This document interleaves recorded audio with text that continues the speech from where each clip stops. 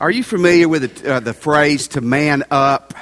If someone says you need to man up, you familiar with that phrase? In our politically correct society today, we say to human up. Texas, they say to cowboy up. And when someone says to man up or cowboy up, what they're saying is it's time to take a stand. It's time to bow your back up a little bit and to be a man or to be a woman and to do what you need to do. This morning in 2 Timothy chapter 1, we're going to see a call to man up. We've just finished 1 Timothy, and now we're entering 2 Timothy. And 2 Timothy is it's an interesting book for a lot of reasons. One, scholars believe it's the last letter that Paul wrote before he died. He's in prison in Rome. We believe this was his second imprisonment at the time. He had been in prison earlier under house arrest, and he was let go, was released, and he's been rearrested. He is at an infamous prison called the Maritime Prison, and he is chained to a guard 24 hours a day. He is waiting really to be executed. We believe he was beheaded under Nero, the Emperor Nero, who was an evil creep. And so it's Paul's swan song, and you see this come out in some of the passion of things he says even this morning. And he's writing to Timothy again, obviously. 1 Timothy was to Timothy. 2 Timothy is to Timothy. Timothy is the pastor at Ephesus. Ephesus is a difficult place. It's a wealthy place, a metropolitan place, an immoral place. Timothy is not an older guy, and he has problems with people in his church being difficult. He has persecutions. I mean, Christians are dying at this time in this part of the world. And he's timid by nature, so it's tough. Things are hard. And so it's in this backdrop that we enter these 4 chapters in this first chapter this morning. And the first thing I want to ask you today, do you have any fears? Do you have some fears that you're struggling with? In chapter 1, verse 6, it begins and it says, "For this reason I remind you to fan into flame the gift of God," which kind of implied that he wasn't using his gifts as he should have maybe, "which is in you through the laying on of my hands."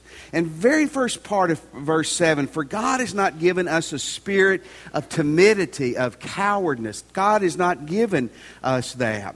Timothy, we know kind of through 1 and 2 Timothy, he is timid by nature. He is apparently not super aggressive. He's not a domineering personality. And he's worried, no doubt, he's worried about suffering for the faith. We believe that he was eventually killed for being a Christian and a Christian minister. Paul is in prison, chained to a guard, awaiting sentencing and almost certain death at this time. These guys had some reasons to be afraid. They had some fears. Timothy certainly was struggling with some of that. What about the people in his church who didn't like him? What about the false teaching that was going around in his church that he was trying to fight? And plus, was he going to get stuck with a sword by some Roman soldier outside of church someday? You have some fears too, don't you? Don't you? Someone said years ago, 2 people don't have fears: liars or lunatics. And that's true. Anyone who says, "I don't have a fear," is either crazy or they're being dishonest. You have some things that you struggle with. I want to read you a list I saw this week of famous people. Most of these are stars or they're singers in America. Some of their fears that they struggle with. Billy Bob Thornton. You know who Billy Bob is? Billy Bob has the fear of antique furniture. Have you ever heard of that fear before? I get creeped out. I can't breathe and can't eat around it. Now, I'm not trying to make fun of these things. It's kind of interesting. Billy Bob also has a fear of bold colors. This shirt would put him in hives, I guess. Fear of clowns. Johnny Depp and P. Diddy Combs. Fear of clowns. These are 2 of my favorite. Fear of pigs. Orlando Bloom. Bacon. Fear of cows. Country singer Lyle Lovett. Folks, let me tell you, if your child is afraid of pigs and cows, you got to move to New York City. Amen? You will not make it in the South. I mean, you just won't make it. Fear of butterflies. Nicole Kidman. Now, I don't consider these abnormal. Fear of snakes and sharks. Justin Timberlake. How many of you would fall into that category? Fear of scary noises, rock star Sheryl Crow. Now, by definition, if a noise is scary, shouldn't it scare you? I mean, fear of scary noises. Well, yeah, everybody's afraid of scary noises. Fear of indoor plants, Christina Ricci. Fear of revolving doors, Matthew McConaughey. Now, fear of monsters under the bed. How many of you struggled with that at one time? When I was a kid, I mean, probably in college, I looked under the bed every night. You know, just in case. I'd seen too many scary movies. Fear of monsters under the bed, Jennifer Love Hewitt. Now, how many of you know who Woody Allen is? Woody Allen got in trouble a few years ago for some creepy behavior that we don't have time to go into now. You may sympathize with Woody more when you hear about his phobias. Woody has a fear of insects, fear of sunshine, fear of dogs, fear of deer. He would make a terrible redneck, wouldn't he? Fear of children, fear of heights, fear of small rooms, and fear of crowds. Woody has some phobias, doesn't he? And so do you. You and I have some fears. You have some concerns. Some of you, it's a fear of disease. It's a fear of losing your income or your job. A lot of them, and listen, it's not just kids. You fear what other people think about you. You fear about your reputation, your name. We fear more of those than we do about our character, unfortunately, a lot of times. But we have fears. But I want to tell you something fantastic this morning. God makes available some great internal resources. God has made some tremendous internal resources available for us. You have fears. But God says, listen, in the midst of whatever it is you're struggling with today, I have got some things that can help you if you will let them. In verse 7, listen to what it says. For God has not given us a spirit of timidity, but a spirit of power and love and self-discipline. Now, when he talked about the spirit here, the spirit of timidity, God has not given us this. Some scholars debate whether he's talking about the Holy Spirit or what the Holy Spirit does in us. Let me just say this. This verse is for Christians. So if you're not a Christian, you need to become one this morning. It only really applies to Christians. But when you become a Christian, it's either one of the two things. It's either the Holy Spirit in you does this, or it's the Holy Spirit in you infusing and empowering your spirit with these wonderful, wonderful qualities. That's good stuff, isn't it? God has not given us a spirit of timidity, but of power and love and a sound mind. Let's look at these things and see what he's talking about. Here's the first thing, courage. God has given us courage. God has not given us a spirit of timidity, of cowardice. Again, Timothy's facing tough times. Opposition outside, opposition inside, persecution. He's timid. Paul's in prison, chained to a guard 24 hours a day. Nero is the emperor. He got out of prison once. He's probably almost certain that he's going to die this time. These are not guys sitting in the library writing something to you and me saying, we know how you feel. In other words, they're not our politicians in Washington. These are guys in the game. These are guys in the middle of life. Paul's writing from a nasty, grimy dungeon. Timothy's probably first reading this by candlelight going, how am I going to make it? And he says, Timothy, the Spirit of God in you is not a spirit of timidity, but it's a spirit of courage. God has given you, if you'll turn Him loose, God has given you courage to face whatever it is that you're going to face. Guys, listen to this. In the New Testament, the word Holy Spirit, the Greek word is paraclete. And here's the context outside of the Bible paraclete was used often as. Let's say Wayne and I are Greek soldiers. Greek soldiers always went into battle in pairs. Your partner was called the paraclete. And so when you went into battle, your partner stuck with you side by side. And when you turned and when your back was vulnerable, your side was vulnerable, you're fighting someone over here, you're obviously worried about someone sticking a spear in your back or in your spine. Your paraclete had your back. He was your partner warrior. God's saying, listen, if you're a Christian, if you're not one, become one. If you're one, you've got the Holy Spirit in you. He is the paraclete. He is your warrior partner. He's going to be with you every single step of the way. You don't have to live a life racked and wrecked by fear if you'll turn God loose in your life. Remember, courage is not the absence of fear. Courage is being afraid and going ahead anyway. Did you get that?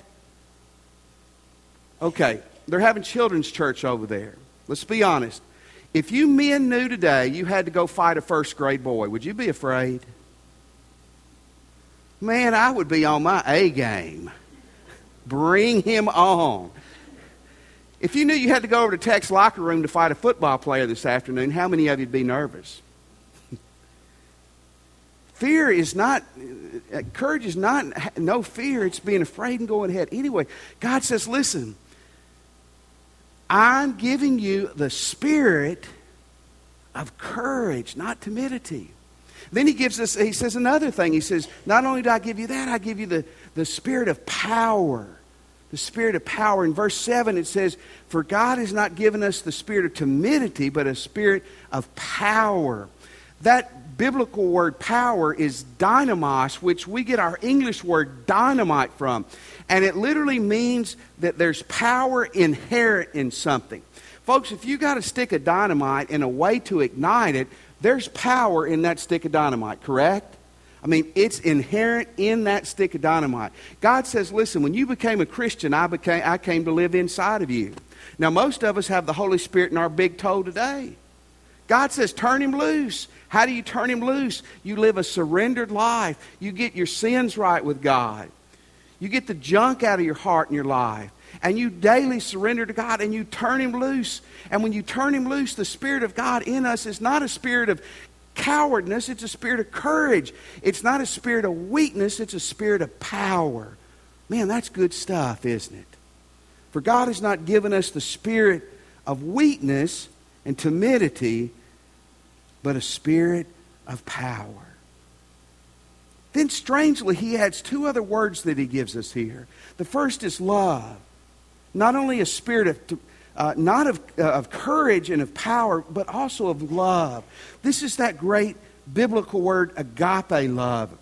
A Greek word which meant that you choose to love someone. It's not an emotion. It's not a feeling. It's saying, I'm going to choose to be kind and nice to someone. And I'm going to talk more about this in just a second, but power and courage need to be tempered. One of the ways they're tempered is by love. Listen, if God lives in you and he's controlling you, love is evident in you. In the Psychological Journal of Science this week, they said they may have found a kindness gene. How many of you know someone who may be lacking in the kindness gene? You know, when I read that, I said, you know, that's neat. I wonder if you can get injections. You know, I need about 8 more milligrams or whatever of kindness. But, you know, I know this, whether that's true or not. I know this. I know when God comes to live inside of you, he injects the kindness gene in you. You see, people who aren't loving or aren't kind are lost on their way to hell, or they're far from God. God says, listen, I'm giving you, here's 3 things right now that are available to you if you're a Christian or if you'll become one. That you need them in elementary school, you need them in junior high school, you need them in high school. All you adults out here, we need a double dose of these things. God says, I've given you courage, I've given you power, and I've given you love. And he gives one more word, and that's self-control. For God has given us the spirit of self-control. It's interesting, in the King James, it uses the word of sound mind, or the phrase of sound mind. And this concept here of self-control means a rational, reasonable manner.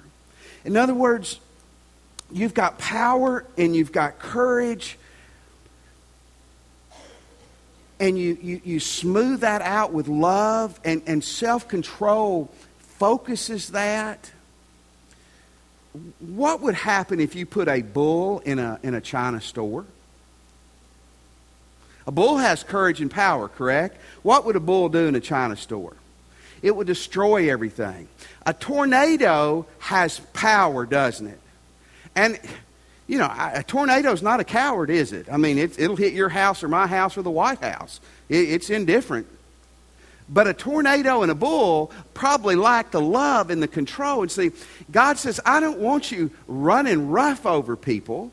I don't want you to be a bull in a china shop or a tornado. I want you to have power, and I want you to have courage, but I want those things tempered with love and unselfishness, and I want them to be controlled and focused. There should be a bold, courageous, yet loving and focusedness about our lives. And here's what I want to challenge you with big time this morning. I want to challenge you to live rightly and to live boldly.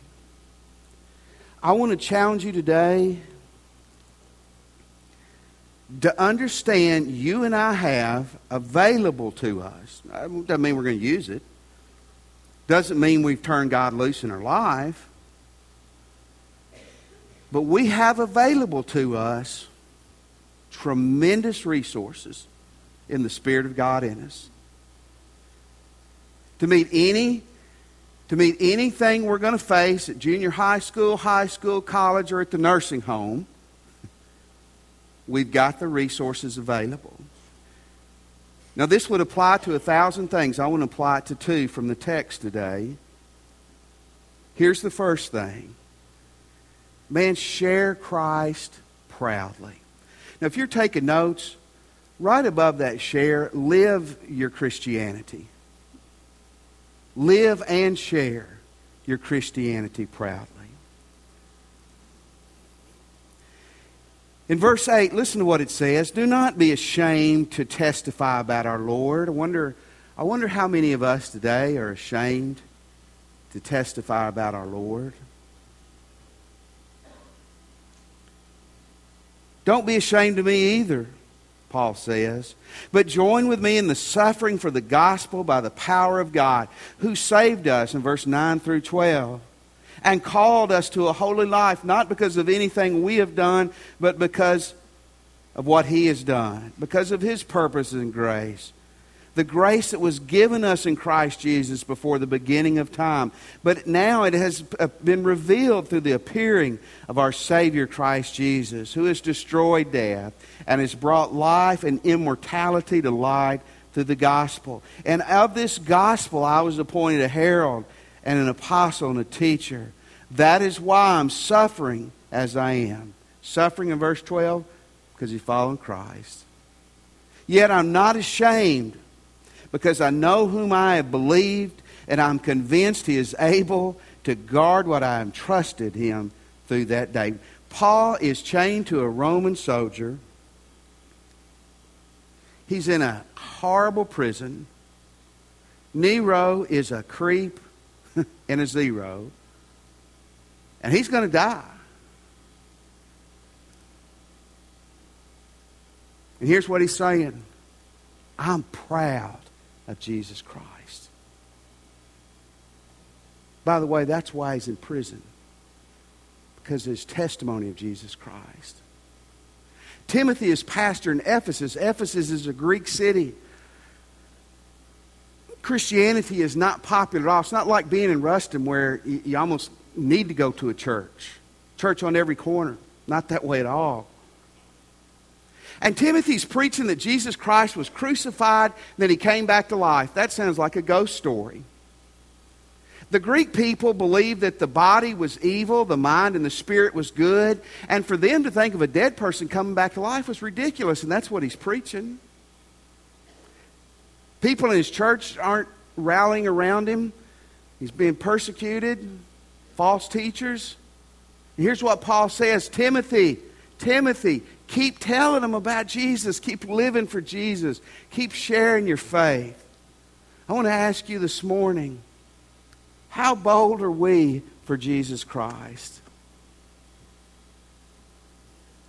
When was the last time you told somebody at school or at work, hey, I'm a Christian? By the way, you need to live it too, because if you tell them that and you don't, it's really a bad reflection on all of us. When was the last time you said, I'm not going to participate in something? And when they pressed you on it, you said, well, because I'm a Christian.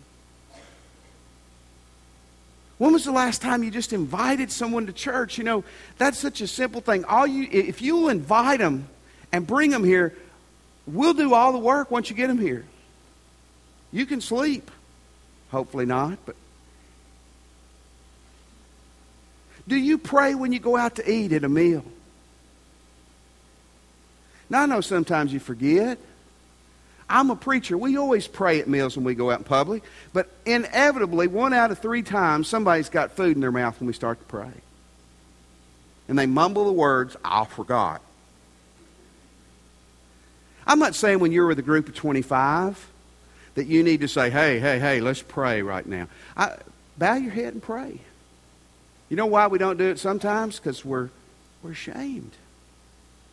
We're ashamed of Jesus. Several years ago, it's about 15 or 16 years ago, a man I knew was asked to pray at a public event. There will be all kinds of people there, Christians, non-Christians, people of different faiths. And he was nervous. He didn't want to offend anybody with his prayer. And he talked to a minister he knew. And the minister told him how he could pray and not be offensive. And he said, well, when you get up, you don't say God, you just say Father. And when you close, you don't say in Jesus' name, you just say in His name, amen. I said, what a chicken. Folks, I'm going to warn you, if you ask me to come pray and you tell me not to pray in Jesus' name, I'm not coming. Because if I'm not praying to Jesus, I'm just giving you a religious talk. Now, folks, don't be obnoxious for God. Have you ever known anybody obnoxious for God? Yes, you have. Or you've seen it. Occasionally there'll be somebody come on Tex campus with a bullhorn saying everybody's going to hell that goes to Tech. You've heard or seen those people. That's obnoxious for God and ineffective. But folks, if being loving and sincere and gentle and courageous offends somebody, let it offend them. Be proud of Jesus Christ. Now here's another thing he says. Stand not only for Jesus proudly, but stand for others proudly. And this is going to make sense when we look at the text. And it's just as much in the Bible as what we just read. In verse 8, don't be ashamed to testify about our Lord. But look what else Paul says. Hey, don't be ashamed of me. Don't be ashamed of me, the prisoner. In verse 15 through 18, if you read these, go home tonight and read these verses. And remember, Paul is fixing to die. This is his last letter. He almost had to be tearing up when he wrote this. You know that everyone in the province of Asia, this is not the continent of Asia, this is Asia Minor, has deserted me,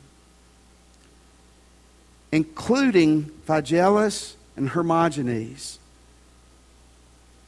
May the Lord show mercy to the household of Onesiphorus. Say that 5 times real fast. Fred, Barney, and Bill would have been great, wouldn't it there? Because he has often refreshed me. Onesiphorus means refreshing. And he was not ashamed of my chains. On the contrary, when he was in Rome, he searched hard for me until he found me. May the Lord grant that he will find mercy from him on that day. You know how very well and how many ways he has helped me. Guys, Paul spent 3 years in Asia Minor. He won people to the Lord. He baptized them. He married them. He discipled them. He probably did funerals. He loved them. He was there in the hard times. Listen now. Then he goes to prison for preaching Jesus. And everybody, except one person named, abandons him. And you can almost sense the heartache and the heartbreak in him, thinking, I poured my life into so many of these people. And when I needed them, where were they? Those first two guys with the weird names, the only time they're mentioned in the Bible is here. And they get this report of being creeps. And then he mentions that other guy. We'll call him Big O. And he says, Big O was there for me. One thing I want you to see is a map of the ancient world where they lived. Because Paul said Big O came from Ephesus to Rome to see me. There's Ephesus right there. Now, as the crow flies, and the crow, as in American Airlines, didn't fly then, that's about 12 to 1,400 miles at least. But you can imagine in a day when you didn't have trains or cars or buses, and you were going to have to walk a lot and then jump a ship and walk a lot, how long it would have taken. But he said, here's what Onesiphorus did. He came from Ephesus to Rome to see me. And he searched hard to find me. Folks, can you imagine showing up in a city of 1 million people? I don't know how big Rome was then. It was probably around 1 million.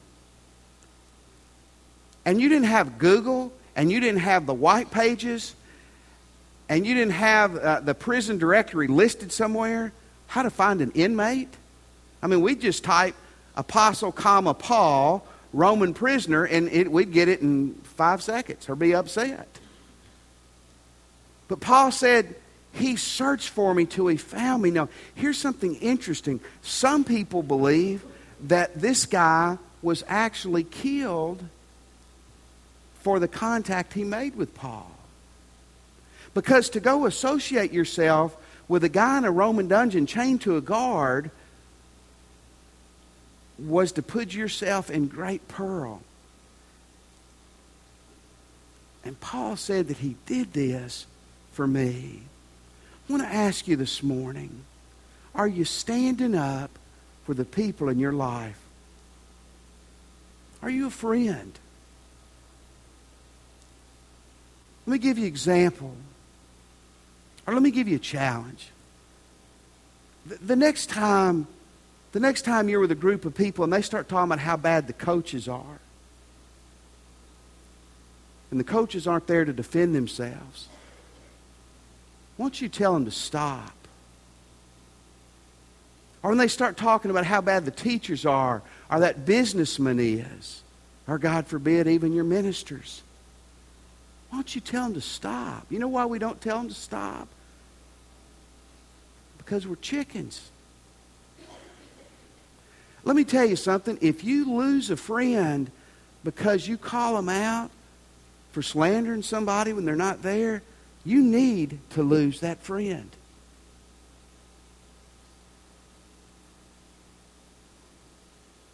I don't know who said this, but it's such a great quote.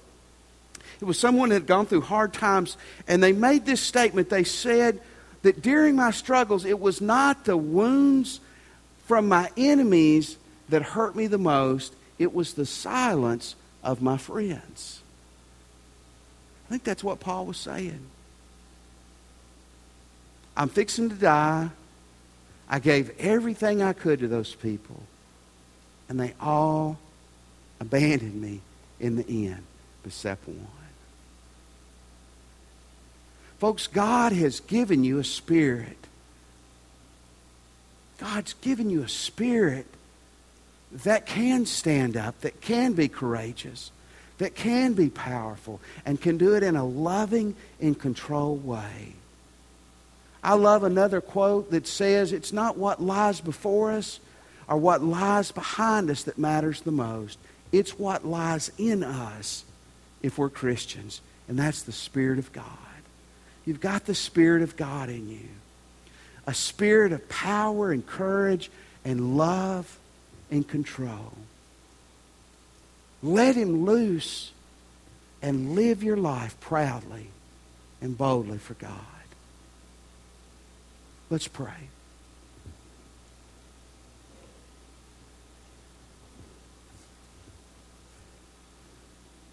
If you're a Christian, I would just challenge you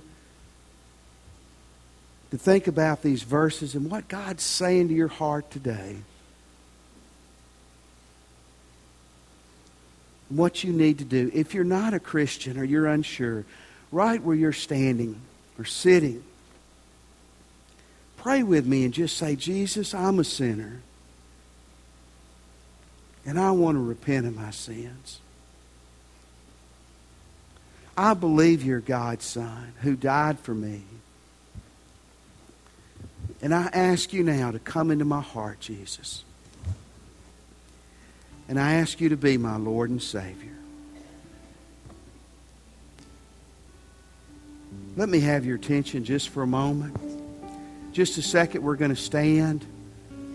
And I want to challenge you to respond to Christ. Maybe you just prayed and asked Jesus into your heart. Maybe you're ready to do that. Would you come today and talk to one of these ministers? Get the power of God in your life this morning if you don't have it. Maybe you'd like to join the church this morning. One way you can do that is by coming in a moment. Ministers will be down here. We can help you with that. We would love for you to do that this morning. Maybe you'd like to just come and pray at the altar or pray with a minister. Christians, certainly, whether it's where you're standing or at the altar, you need to say to God, God, let me turn you loose in my life. Let your power and your courage and your love and your discipline come out in my life. And God, help me to be the bold person that you've called me to be. Let's stand. And as God leads you this morning, respond to Him today.